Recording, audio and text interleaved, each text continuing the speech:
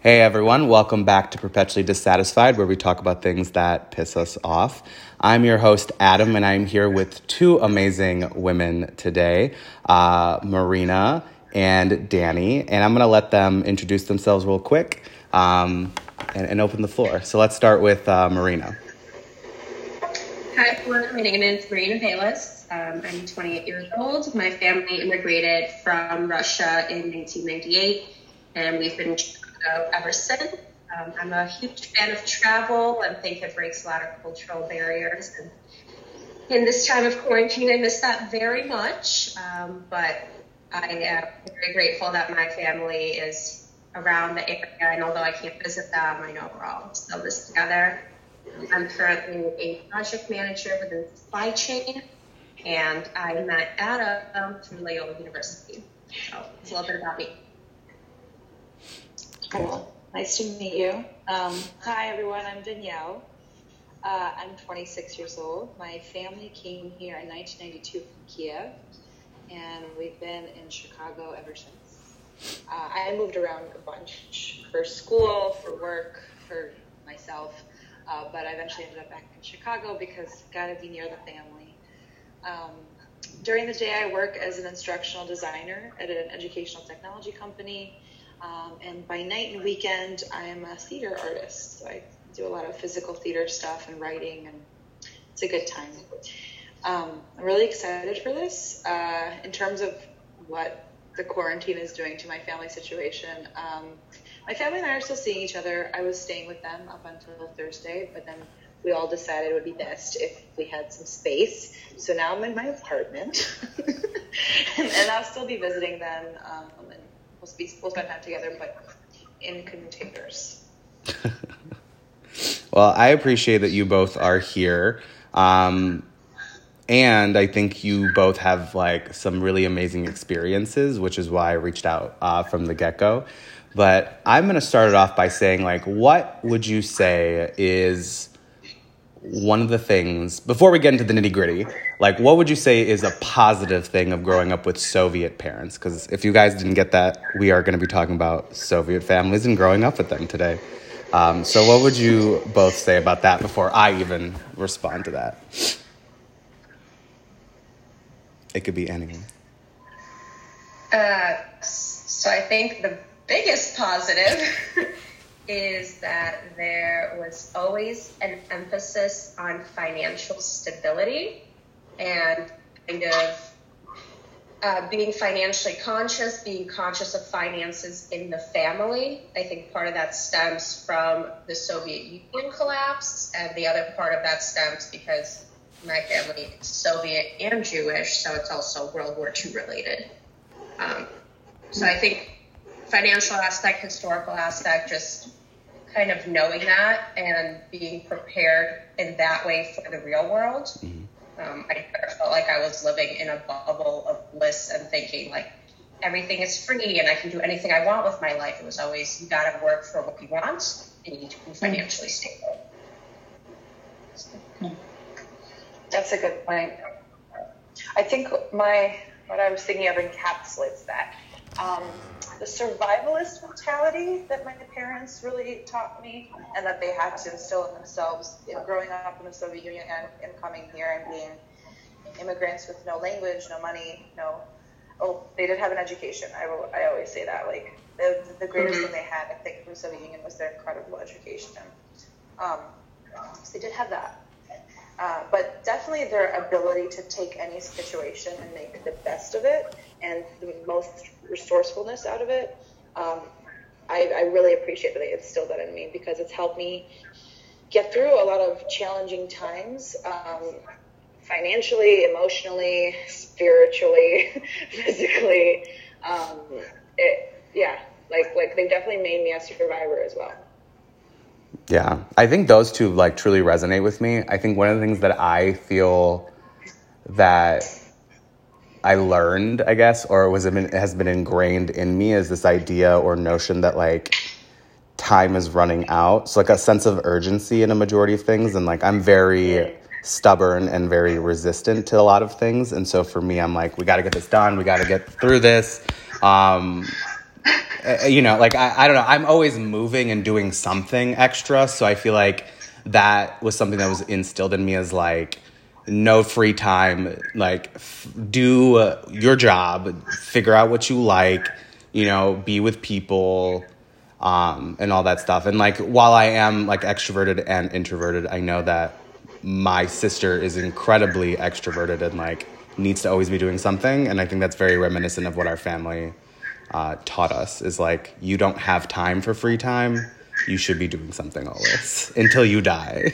So, as you know, the famous saying goes, you know, you can sleep when you're dead, is what I used to be told consistently as a child. So, yeah, I would say that is definitely something positive. What would you guys say is something that, one or two things that you feel as if is negative or impacted your ability to, like, live a normal life? Let's say that. That's a deep question. Yeah. Can I answer what your answer? Yeah. Go right ahead. You can go first. It's okay. Oh no, it's on the tip of your tongue. Go for it. Yeah. So the thing you mentioned is the thing that I think is my thing that's negatively impacted me to live a normal life. Kind of. I'm also very, like, I always have to be doing something productive. I mean, I have a job, and yet still I do all this theater and writing stuff. Why can't I just chill and enjoy my job? No, because that would be chilling. God forbid I relax for a moment. Yeah, I have a really hard time relaxing. I have no idea how to relax. And trying to incorporate, like, mindfulness practices into my life, meditation, yoga, just sitting and not doing anything, just, like, sitting and reading a book or watching a show, has been, like, something, like, a habit I've sincerely needed to form, because I feel like I've always, like, if I'm not doing something productive, I'm wasting my time. Mm-hmm. Yeah, I'm not sure if that they taught me that exactly. I think I just kind of picked up on it because of how we were always moving around. They never telling me I shouldn't relax or I shouldn't sit and watch TV. It was just, like, everyone was always moving around, so I felt like, okay, well, I can't be sitting and not doing anything. Mm-hmm. Mine is very similar, ties in with that. I feel like there's an internal struggle within myself of what's the right thing to do and what's the survival instinct in me compared to feeling pleasure and feeling happiness. So I were really, like, taught, like, what are these small instances of pleasure and how do you reflect on it? It's always what keeps you going, what keeps you growing, how do you better yourself? And like your parents, my parents came here very well educated, had to kind of start back up. So it's like, if they had to go through that, who am I to sit down and really have all these pleasures in my life that I could be enjoying? It's like, no, you have to keep going. You have to keep almost proving yourself and proving that their sacrifices were worth it. Yeah. Yeah. And not like they're saying that to me. It's just sometimes that's how I feel because I grew up in an environment where I watched them struggle and better themselves and prove people wrong and just constantly grow. So as grateful as I am that they instilled this great value of education in me and that I continue to educate myself, I do feel that my constant need to be better sometimes takes away from my ability to really sit down and enjoy it. And like I started doing yoga, and that helped me physically as well as mentally, got me through some difficult times. And for everyone listening that may be giggling like, oh, it's yoga, it's like, no, it really forces you to think in that moment about your body and what's on that mat and nothing else. Which I think in our lives is difficult when it gets crazy busy. Yeah. 100%. Like, and I relate to that so much because when I first started, so I've been doing yoga for a really long time, but then when I started meditating, I was like, I can't just sit here and sit still and not do anything. And the only way I'm able to do that is after I do yoga. Like, I have to do yoga for an hour and then I can meditate for half an hour. Otherwise, forget it. Like, I cannot sit still for 30 minutes and just breathe, because again, my brain starts to go into this, like, I'm just sitting here not doing anything mode. I relate to that. Yeah. I think, like, for me personally, like, the level, I wouldn't say dismissiveness because that seems so negative, but, like, secretive. That, like, your problems or things you're going through or things that you're doing, you should always keep it a secret. And, like, that's something that I think definitely impacted my ability to be vulnerable and share things and, like, discuss things. And, like, not to say my mother was a bad parent. I think she was an exceptional parent for what resources she had at the time. But I think one of the things that really bothered me, you know, up until, like, my early adult years or late adult years, like, was this idea that, like, you have to be open and honest about certain things in order to be able to heal, in order to have productive conversations, in order to, you know, just be kind of functional. So I think for me, one of the things that still bothers me is this, like, it's almost as if, like, they still think, like, the government of Russia is listening to them, and, like, you can't say shit. Like, there was, like, one time when, like, I was asking my mom about an email if she had one. She's like, oh no, they watch my email. And I was like, who's they? Like, what? And then I, like, looked through her phone and she had an email. And I was like, why are you lying to me? She's like, I don't know. I don't want to tell you. So, like, it's just bizarre shit. Like, I almost envision their life looking as, like, the beginning stages of Anastasia, like, where they're singing St. Petersburg and, like, they all just look miserable. And so that's something that's, like, truly resonated with, like, I guess growing up. Like, I was like, is this what life is? Because if so, I want a refund. Like, no, thank you. That's so funny. I'm glad my parents don't do that. I mean, my mom likes to talk about certain things, but, like, for instance, like, last year I got diagnosed with, like, anxiety and depression, and I was like, Mom, I'm taking medicine for that, and she was just like, why? You don't need it. And I was like, but I do. So I think that was, like, it's just important. Like, it's almost as, like, a level of confusion of, like, maybe it is what you said earlier, Danny, is, like, they felt something, like, they did something wrong. But I was like, no, it's just, this is genetic. Like, sucks to suck, you know? Yeah. I think there's a little bit of a misconception because Russia didn't really test for certain things. Right. So someone being tested for ADHD in the States versus someone being tested for ADHD in Russia are two very different things. It can be more easily dismissed. Or Soviet Union, I should say. I keep referencing Russia. I apologize. But so I think it's also, they didn't have that growing up. Mm-hmm. They, like, we live in Chicago. We have the Pride Parade. We have LGBTQ. They did not have any of that experience. Right. So many barriers of just things they didn't have growing up with. Mm-hmm. So to them, it's foreign. To them, it's foreign. It is. And I think that's one of the things that I've had, like, multiple conversations with my mom. Like, when I was younger, I was supposed to be diagnosed with ADHD and ADD. And, I mean, I didn't get it officially diagnosed until way later, until I was an adult. But, like, I just remember sitting in that, like, it almost was like an intervention meeting or some shit like that. And I just remember them, like, we want to help Adam, but we think he has, like, attention deficit disorder. And my mom's like, nah, he's just lazy. You know, and, like, yeah. And I think, like, again, that stems from, like, a misunderstanding, like, just not understanding the world in general. And, like, you know, my mom isn't slow or anything, but she just grew up in a different time where things like those weren't spoken about or didn't exist. So. My mom's approach to anxiety is really interesting. And it worked for me for a really, really long time until it didn't, because it wasn't actually a way to manage anxiety. Mm-hmm. She would say, like, you are in control of your body and your mind. And every single time you feel like you're losing control, just get that control back. Like, remember that you are in control.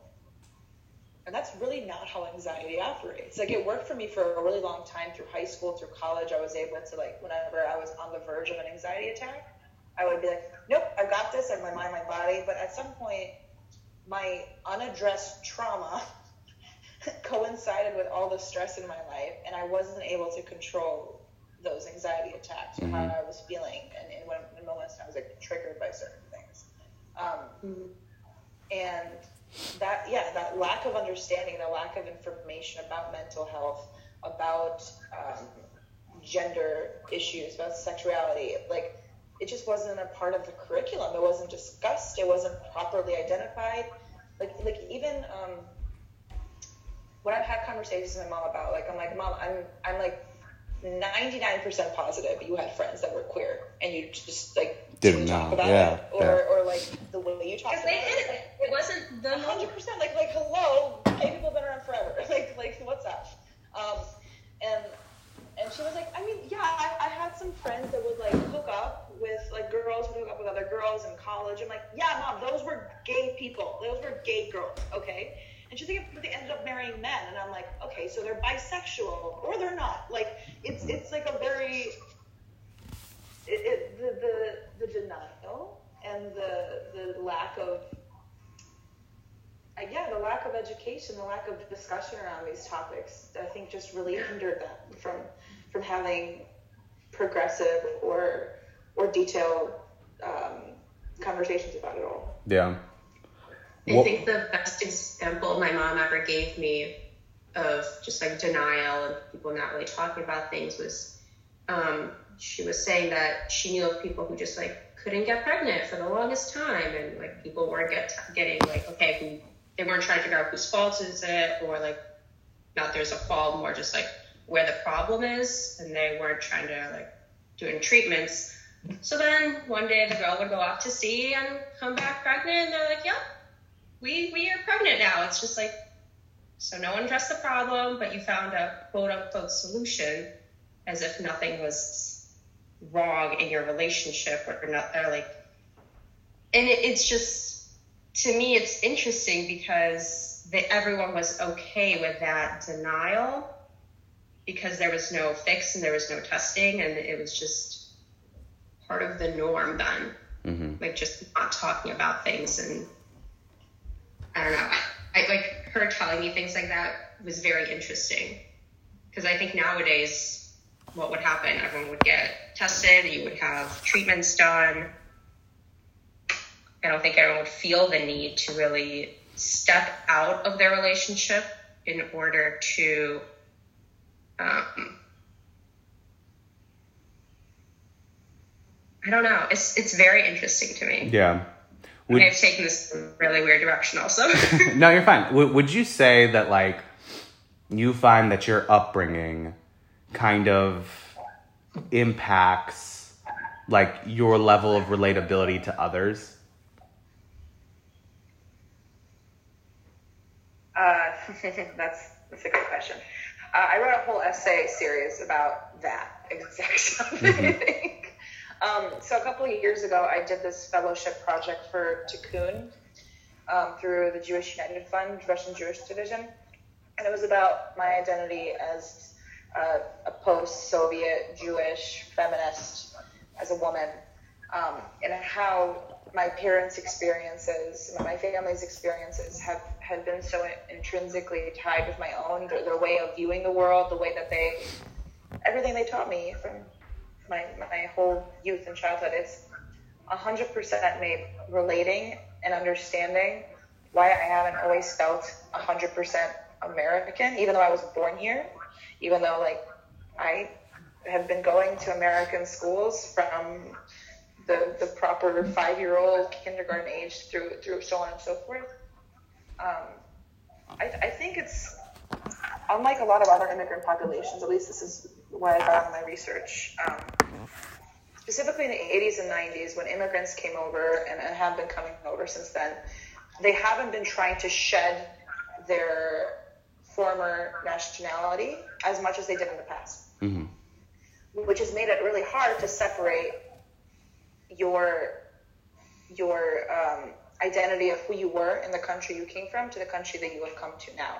So in the past, you had Irish people, Italians, Greeks, etc., who came here and were like, we're no longer Irish, we're no longer Italian, we're no longer Greek, we're this. Yeah. We're American.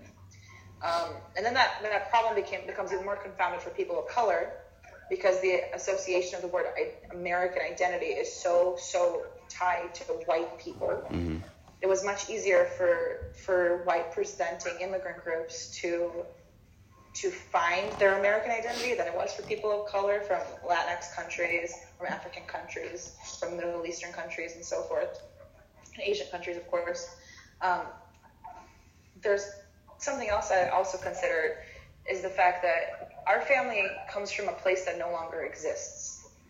So all of our morals, our values, the things that we've learned are tied to a society that is literally no longer in existence. Yeah. What's left in its place is like, of course, like, I think the quote unquote breaking down of the Soviet Union is just replaced with another oligarchy that's doing the same bullshit that they did before. But still, the Soviet Union is no longer there. Russia's trying to reestablish itself as its own country. Ukraine, Belarus, like every single country that was a part of the Soviet Union is trying to regain their national identity while still repeating a lot of the same mistakes that were made in the Soviet Union. But it's very hard to grapple with the fact that part of you that feels so very much tied to a place that no longer exists also has to exist here in a country where there are certain cultural norms, there are certain social norms, and certain things you're just not going to be able to fully relate to your peers. And yeah, accepting that is a challenge. Yeah. I would say that I think for me, it's definitely been like, aside from like making friends, because I can easily do that, but I think like relationship wise, it's been difficult because there's so many traditional things that have been instilled, and it almost feels as if I'm obligated to continue those by finding a partner that embodies that somewhat or holds that same kind of existence, so to speak. So like, I mean, my boyfriend right now, he's definitely not Russian. He's, a Southern black man. I'm sure, he is Christian. So like there's all those components that's in there. And I think that sometimes that tends to be a little bit difficult.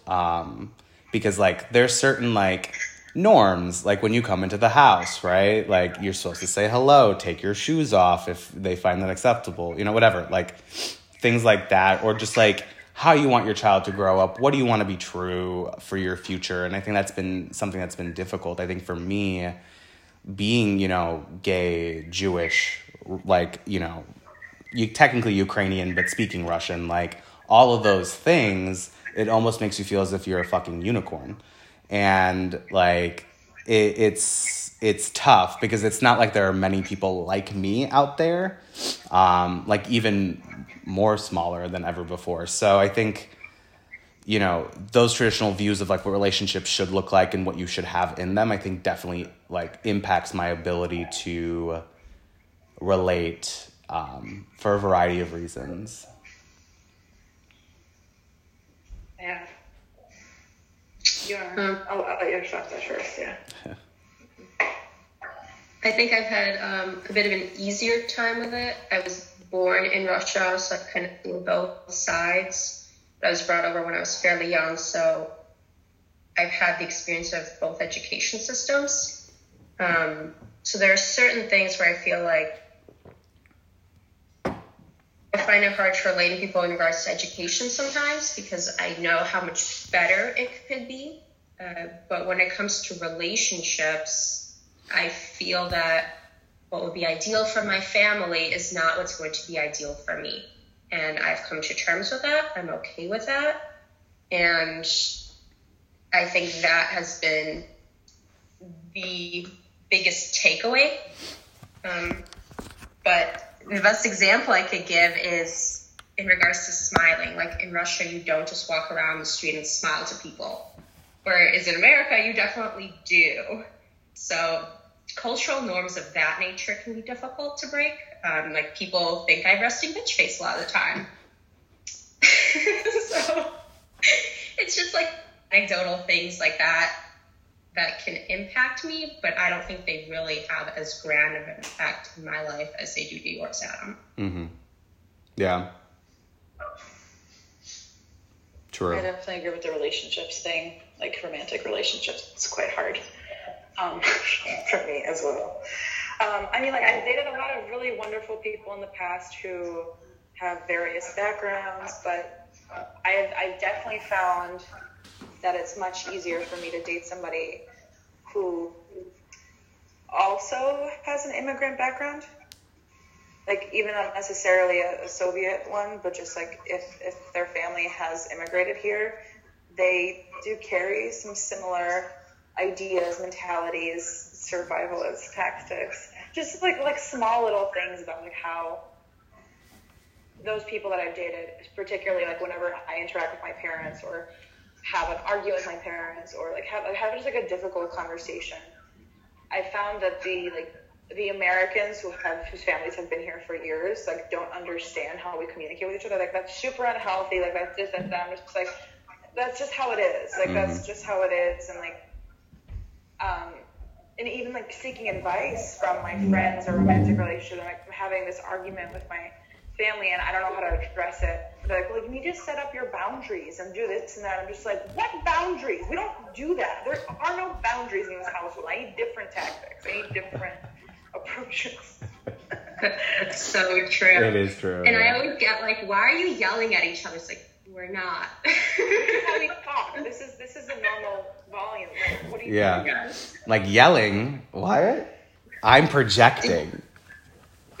Did you ever feel like your friends' families or like your friends' relationships are always more like cuddly and loving than your parents? Yes. That's a good question. But my mom has always been very cuddly, which I'm grateful for, because I like, from all my Soviet friends, I hear like that's not a thing. Except, so she's very like cuddly in times of like when things are good, when things are neutral, when things are normal. But in times of stress or times of like I'm having a problem, she's like, okay, fine, let's get to work and figure this out. I'm like, I just need a hug. I don't need help or solutions or strategy or your version of talk therapy. I just need a hug. And like she only will get that if I start crying. Then she's like, oh, okay. then I'm like, oh, it's a cue to hug her. Right. But yeah, affection it's always been a bit of a challenging topic, I know, in many Soviet households. Yeah. I mean, I would say my mom is pretty affectionate. But also like, I don't know, like sometimes I feel like I was like that baby that was put in a basket and they found. Like, I don't emote very well sometimes. Like, most people know me for like two specific emotions, which is either like excitement or annoyance. And so I think, like, it's so true though, you know what I mean? And like, I don't know if that's, you know, like something that has been passed down, like from my father, because he definitely was just a psycho. But you know, my mom is more emotional. She's a little bit more sensitive, and like she just like tries to see the best in people. And I think for me, like I'm like, nah, this person got me fucked up. Like I definitely am very different, I would say, than, you know, even my brother, right? Like he's very mild tempered. He like can mostly contain his annoyance of people. You know, like it's very. Like, I'm the extra one in the family, I would say. But I would definitely agree with that. Like, it's... Sometimes we need it, sometimes we don't. But I do remember, like, even when I was in high school, like, a frustration that, like, I didn't feel normal ever. Because, like, all my other friends, you know, with the select few that I had that were Russian or came from immigrant backgrounds, like, I was like, why do I feel so different? Like, why are these families hanging out with one another? Why are they, like, having a good time? And, like, we didn't really do that. Like, maybe we went to vacations once in a while. But, like, we didn't just spend time for fun. Whereas, like, I would say now in my adult years, like, we do that. We spend time just to enjoy each other's company. Mm-hmm. So yeah, I definitely didn't see my parents really showing a lot of affection towards each other. Like, I don't think I ever heard my dad even utter the phrase "I love you." But yeah, but I know he does. And, like, there's ways he shows it to me, but like that, it's just, it wasn't part of the vocabulary. yeah. Yeah. When you've In that respect, I think I'm lucky. My parents were very verbal with their explanations of love. That was their love language. Mm-hmm. Yeah, I think like my mom was definitely. I can't really tell what my mother's love language is. Probably gift giving, but also maybe just like listening. Is that even a love language? I don't remember. It's not one of the top 5, but I think that might go into like quality time, maybe. Maybe. My mom loves to gossip and complain. Service, maybe. Could be. Oh, acts of service is so up there for my mom. Yeah, 100%. For me too. I mean, I think I've inherited that as well. Like, if a lover or a friend can help me with something, I'm like, oh, like you're in, right? you're in, you're in my love, you're in my love bubble. But the converse effect of that, not to like jump back to that, the things that weren't so great that we picked up from our family. But if somebody breaks my trust, it's like catastrophic. Like I will never, and it doesn't even have to be something huge. Like, and this is something that actually we've done a lot in therapy, where it's like the expectations I set for people. Like if I'm working on a project with someone, and especially with theater, this happens all the time, and I'm getting better at it. But people will say like, I'm going to do this thing. I'm going to do this assignment, or I'm going to help you with this task, or I'm going to like be this part of the project. And then it's very possible. It happens all the time. People like the day before they get another commitment, or like something happens personally and they drop out. Yeah. Old Danielle would have been like, this person is canceled. Like, no more. I trust them not. They are dead to me. They're dead to me. I am not. I trust them with no other things in the world ever. And like, I kind of feel like I picked that up for my family, because like you need to rely on people. If you can't rely on people, how can you survive the Soviet Union? How can you survive this world? Yeah.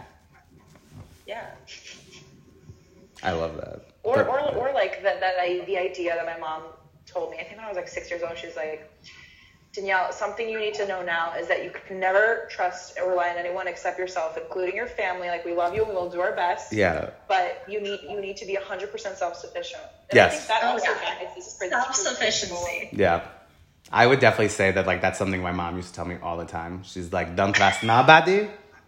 You can only trust me and your family and you. And I was like, but I don't even trust myself. Like, what? And like, you know, one of the things that I think was very reminiscent is like she'd always be like, blood is thicker than water. And I was just like, well, yes, clearly blood is thicker than water. But like, you know, that's not always the case. And like, you know, I would be the first to say that I was a very rebellious, like rambunctious teenager. And I was always like resistant to this like notion that I had to be a certain way to fit some sort of mold. And so I think like that is something that like I think I you know, fought with for a while. And I was like, you know, screw it. Like, I don't care. Like, I'm just going to be me. And if you don't like it, you don't like it. But, like, you know, over time, they've fallen in line. So, you know, that's a good thing. I think it's funny that you bring up blood is thicker than water, because it's such a misquoted thing. Because the full phrase is covenant blood is thicker than bath water. Or, like, birth water. So, it's actually, like, the flip of it sometimes. Just like you said. I didn't know that. See, yeah. Russian people just steal things just to, like, use it for their agendas. Oh, yeah. There's so many phrases like that. It's like, we're going to twist the entire meaning of this and flip it on its head. The other things that people say that just don't really work, I think, realistically, like, RuPaul's whole, like, how the hell are you going to love somebody else if you can't love yourself? Mm-hmm. Very easily, because a lot of us don't love ourselves. And we can find love in ourselves by loving and, like, helping other people. Yeah. So this like idea of like I have to love myself when they're, you know, like that's not a possibility for a lot of folks, like especially if they've grown up with certain ideas or traumas or Yeah, like a lot of these phrases, I'm just like, it's just a phrase. It's just something that's parroted, you know. I do think my family, my mom for the most part, has instilled very much like your family is here for you, will always support you, but you kind of have to do things on your own because you never know what happens. And I see that divide on like my dad's side of the family. They're not close. I don't think they're very close to each other, even though they live in close proximity. And there's my mom's side of the family. They're halfway across the world, and I met up with them more for holidays and vacations. So I also think it's like how their families were brought up that impacts, and they pass that down generationally. Yeah. Intergenerational trauma is very real, I think. Like, you know, my mom has it. You know, my father clearly had it for a variety of reasons. So I think, like, it's very true. You know, going to a different question on the top of my head is, like, have you ever been in a situation where you've introduced a partner to your parents and they've, like, reacted in a bizarre or negative manner?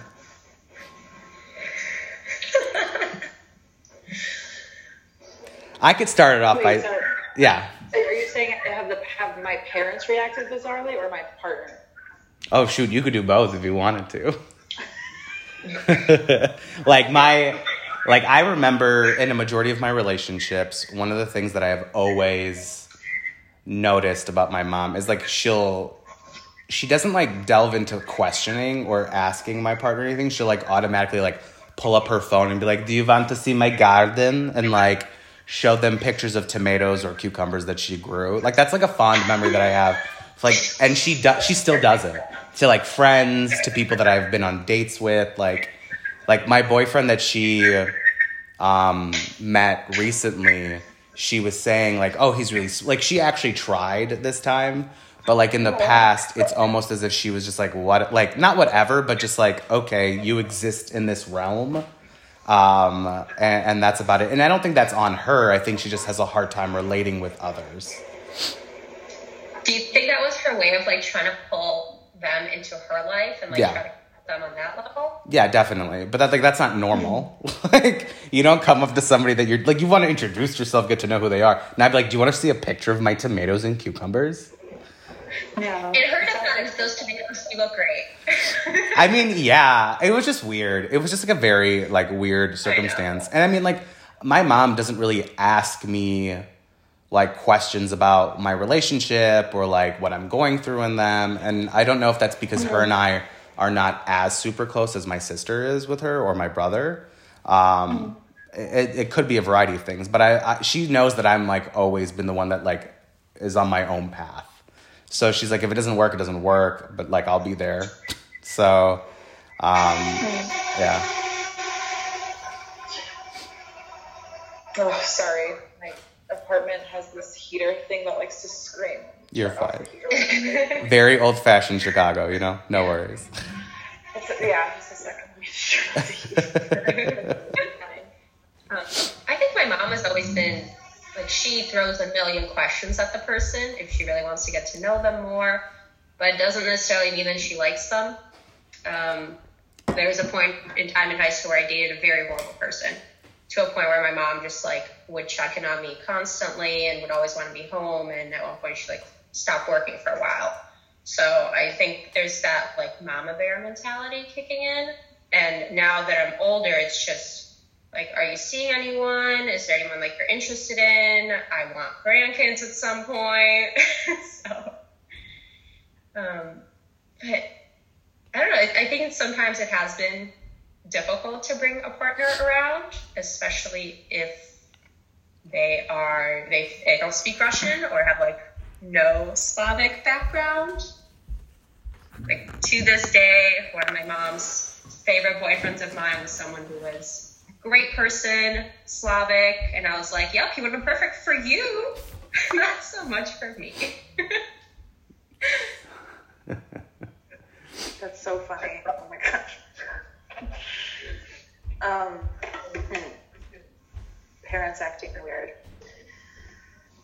My dad hasn't really been a part of my relationships at all. He's just kind of like, oh, yep, that person exists.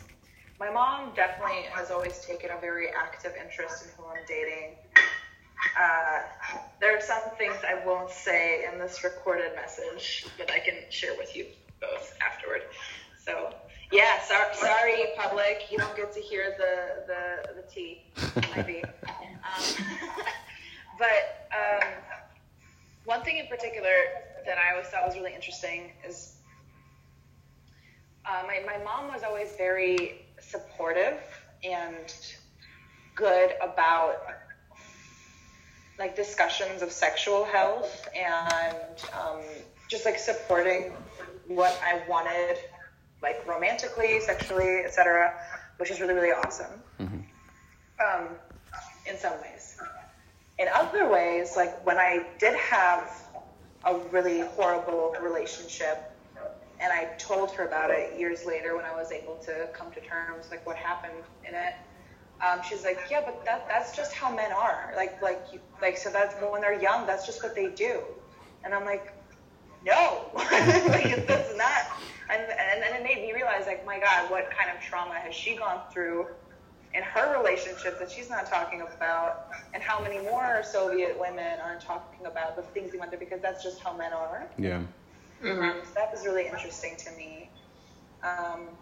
In terms of like me bringing people around, immediately upon meeting someone, I'm always really nervous about my mom's words about them after they leave, because she's really good at being nice and making conversation with anyone and making somebody feel welcome. It doesn't feel awkward, but like deep inside, like I have this like ball of anxiety because I'm going to get the truth once they're not in the room, to know how she feels about them. And it has such a profound impact on me, and I like kind of wish it didn't, but I guess sometimes I'm glad it does. I don't know. Like sometimes if I'm dating someone in the past, if I was dating someone in the past and it wasn't somebody that I was planning on seeing for a very long time, and like this was just like a good relationship for now, but not somebody that I maybe wanted to end up with as a long-term partner, she wouldn't get that. Like she doesn't get the concept of casual dating and also like them and meeting them. So she's like, there's nothing to discuss because this isn't important. And I'm like, I mean, it's still important. Like right now we're good for each other. Things are really good for things right now. So it is still important for my journey as a person that you try and like this human being. But she was always very open and honest. Like, I don't like this person. They're not right for you. They're not good enough for you, et cetera, et cetera. Which is really hard because then after that, like, I see these people and I just think about what she said about them. And instead of just trying to be present and think about what I want and what I've decided for me and not what she's decided for me. That's tough. I grew up with the phrase, you don't just marry the person, you marry the family. So that's why I'm always thinking about, like, how will my family reflect on this person? Yeah. Well, and, like, my partner's family treat me and, like, I want to belong and make sure that it's, like, all around good for everyone, not just the immediate relationship. So I think sometimes that's an added weight to meeting someone's parents or for them to meet my parents. Yeah, that's a good point. Yeah. That's something I still think about to this day. Like, I've been in situations where I've dated somebody and their family is, like, crazy just like mine, but I'm like, I don't want that. I want some stability up in this bitch. You know what I mean? Like, I need some stability.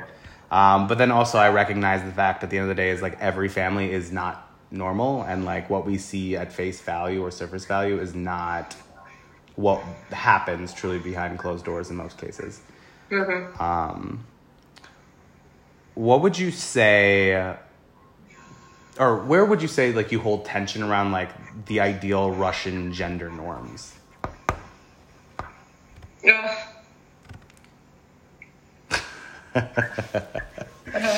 my God.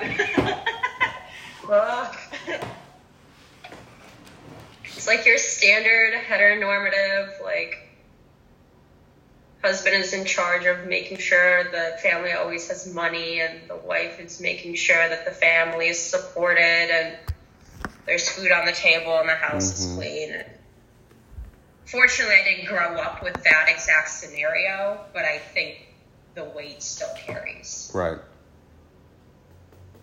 Yeah, I cannot date Russian men, like, at all.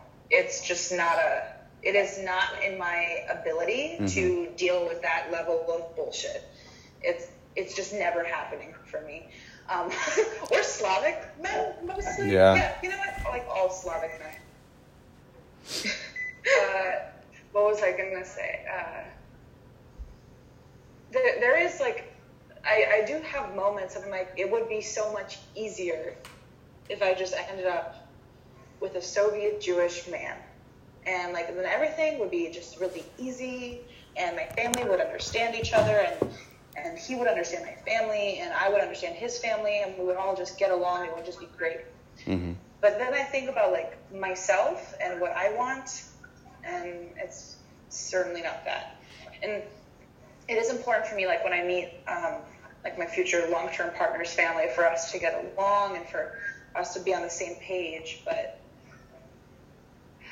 I just, the easy way to go is no longer appealing for me. Yeah. And just because something is easy doesn't mean it's right or good or is going to lead to any kind of long-term happiness. And honestly, like, this situation right now, this quarantine is confirming a lot of these thoughts I'm having, and any doubts I was particularly having on those thoughts of, like, maybe it will just be easier just to do this thing, or it would just be easier just to, like, settle for this. Now I can't even think that way. Like, my God, no. So the end of the world, I refuse. If it's the end of the world, I'm 100% not settling for some, like, bullshit construct that's been baked into my brain since birth. No, thank you. Do you think it's ironic that although we grew up being told, like, you need to rely on yourself and be self-sufficient, we're also being told this tale of you need to rely on a partner and they need to be able to financially provide for you? It's like, what? Yeah, like, make up your mind. Yeah.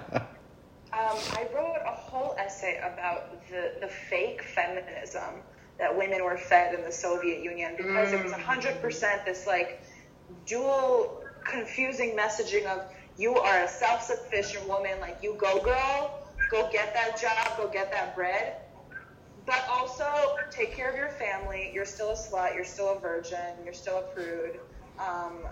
Make sure, like, you're feeding your husband, make sure you're feeding your kid, make sure you're taking care of your family.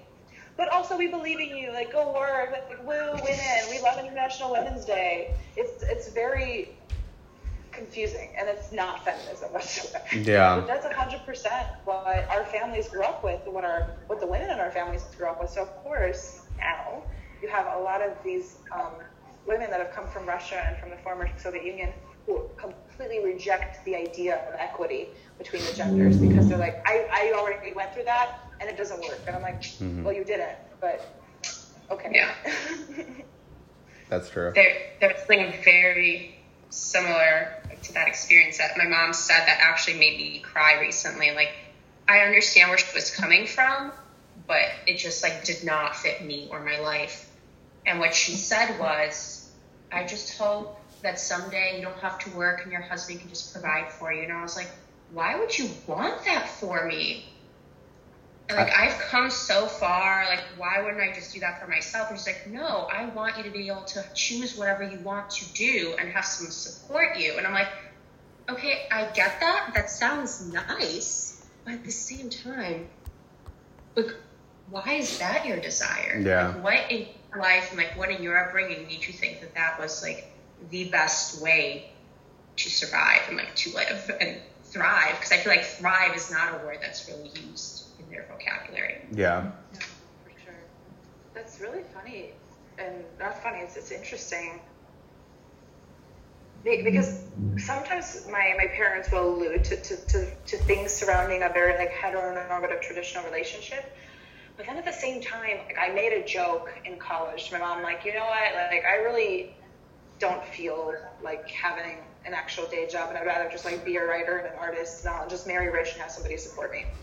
And my mom, like, and I was joking, and my mom stopped dead in her tracks, and she just like glared at me, and she's like, I never want you to be in a situation where you're staying with somebody because of their money. And I'm like, oh, okay. Yep. I'm like, okay, well. So that, like, the whole, like, financial independence thing was very much like, absolutely not. There will be no marrying rich in this family. I feel that. I mean, I would love to marry rich because I ain't getting much on my teacher's salary, but, you know, I would come on over, Daddy Warbucks. As long as I gotta touch you, I'm good, you know? So we have a couple minutes left. I guess my last question is going to be, what is your favorite Russian Soviet Union food? Oh my God. There's so many. I love salad Olivier so much. It's like my favorite thing in the world. My friend recently made me a version of it that was, I guess technically it was vegetarian because it's eggs in it. But she replaced the kielbasa with oh shoot, what did she replace it with? I'm like having a brain freeze. It was so good. I have to remember. It's like a potato salad, essentially, right? Yeah, it's a traditional Russian potato. I mean, there's a lot of ingredients in it. Right. We don't put meat in ours. We just, ours is vegetarian. Oh, really? Yeah. We don't, it's just, we put pickles in ours for the crunch. There are multiple versions. Like, you can do apples, carrots, potato mixed with sour cream is like the main base of it. Yeah. Yeah, you can do like meat and peas and other things. So I had the one with apples for the first time subbed for the kielbasa, and then veggies instead of mayonnaise, and wow, it was so good. I love that. Have any of you ever had solyanka? No. You heard of that before? It's more of a Ukrainian soup, but it's basically like whatever the heck is in your fridge soup. And you put, it's usually a tomato base. You put vegetables in it that you have in the fridge. You put meat that you have in it in the fridge. Usually it's like various forms of pork and beef, like salamis and like onions. Like leftover soup. It's really like hearty. It's kind of like a stew. Yeah. It's super good. I would say it's so hard to, I mean, okay, so I'm going to do the basic response because I still love this, is like borscht, which is like red beet soup. And like you put like sour cream in it, it's fucking amazing. But my mom used to, and still does from time to time, make a cake. And it's like, in English, the translation is like Napoleon cake. So essentially it's like, like the Bavarian cream. Yes. It's like, oh my God, it's the fucking most amazing thing I've ever had. It's like 100 layers and super flaky and delicious. Takes days to make. Yeah. Crazy. Love that. That's definitely one of my top. I'm a vegetarian, so there's like a lot of dishes like olivia, unless I don't do the meat, I can't have anymore. Pirashki, because you can make so many different versions of it. Yep. And it's kind of like a lot of cultures have like a fried dough something, and the Soviet also does. Yeah. You can do like meat in them. You can make them sweet. You can do potatoes, and it's just, they're delicious. They really are. Yeah. For sure. What else is really good? There's something I'm like vegetarian. Yeah, like vareniki with cherries. Yeah. I hated those though. The worst. You don't like those? Oh, I hate it. Ugh. I love it so much. My mom loves them. My mom loves cherries. Have you ever like introduced your like significant other or your friends to like the blinchiki with sukroi? Yes. I mean, I haven't, but I have given my, like, this is a long time ago, not my current partner, but one of my ex-partners, I gave him caviar, and he was just like, oh, this is really good. But some people are so grossed out by it. I was like, this shit's great. Like, I love caviar. Yeah. Oh my God. So good. I don't even know. Like, I can't have it anymore, but I think like that's like one of the classic, like atypical dishes that at like every New Year's, every party, every like all the Russian restaurants, all the Ukrainian restaurants, they have all of it. Yeah. Yeah. True. I've had a lot of partners in the past where they're like been super picky eaters, and like all the Russian foods are not working for them. But a person I'm dating right now lived in Russia for like half a year doing this program, so he's used to all the foods. So now, like whenever I have stuff in my fridge, he's like, "Oh," and he like says the name of it, and it's so I'm like, "How the hell do you know what that is?" It's so funny, but it's kind of nice to be able to share that though, because food is such an integral part of our culture, of our people. So it's nice. I love it. I just thought of one thing that like something super easy to make, something I encourage you to try to make in quarantine if you like it. It's called ленивые вареники, and it's just like essentially the dough version of the vareniki, and it's super, super easy to make. And then on top of it, you can add sour cream, jam, whatever you want. And that's, sorry to all the non-Russian speakers, that translates to like lazy vareniki. It doesn't translate, does it? Dumplings? Yeah, basically. Dumplings. Yeah. Lazy dumplings. Yeah. I love it. Yeah, it's super good. So we are about that time, and I want to just say real quick that I love you both, and I think, you know, I appreciate and like value your level of vulnerability during this, because I think like it's tough to talk about family, talk about culture, and like just be like transparent about it, because I think like the reality is many people are hiding their true selves, and so, you know, I just appreciate and value you both, and you know, I want the listeners to know who you are. So if you want to, you can definitely share your socials of where people can find you. If you don't want to, that's fine. If you don't want to be found at all, that's perfectly okay. Very Soviet style, you know. But yeah, I'm gonna leave that up to y'all. Yeah. Do you want to Thanks for them, and I think everyone's experience is different, and I love my parents, and I love everything that they've instilled in me, but I also know that it breaks some cultural norms in America, and I love being able to see both sides of it and talk about it. Yeah. So thanks. Yeah. Thank you, Adam. Yeah, this was really, really healing and wonderful. I've been finding ways to connect to like more people in our community in the past couple of years, which has been really, really wonderful. And in these ways that are very aware of what we grew up with, about the good side, the bad side, the somewhere in between, and finding a new path forward. So I really appreciate this conversation. I do want to plug one thing. Yeah, go for it. Because it's relevant to this conversation. So, and in my theater stuff, I do clown sometimes. And I have a clown whose name is Baba Yana. She is the Soviet Jewish grandma clown, and encapsulates all of the intricacies and parallels and conflicting ideas that we've been discussing on our call today, and then some. So if y'all want to check her out, I'm on Facebook, Ella the Clown, Instagram, Ella the Clown. And then if you want to check out my website to learn more about Baba Yana, it's critic-clown.com. I love it. How about you, Marina? You don't want anyone to find you? I'm sure you can tag me. Yeah, I'll probably tag you on social media. Like, this is where you Just can not find. on LinkedIn. Please not on LinkedIn. I won't. No. We're professional on LinkedIn. Definitely not my professional self whatsoever. Well, I love it, and you know, I'm sure everyone else will once they hear it. So here's to that. All right.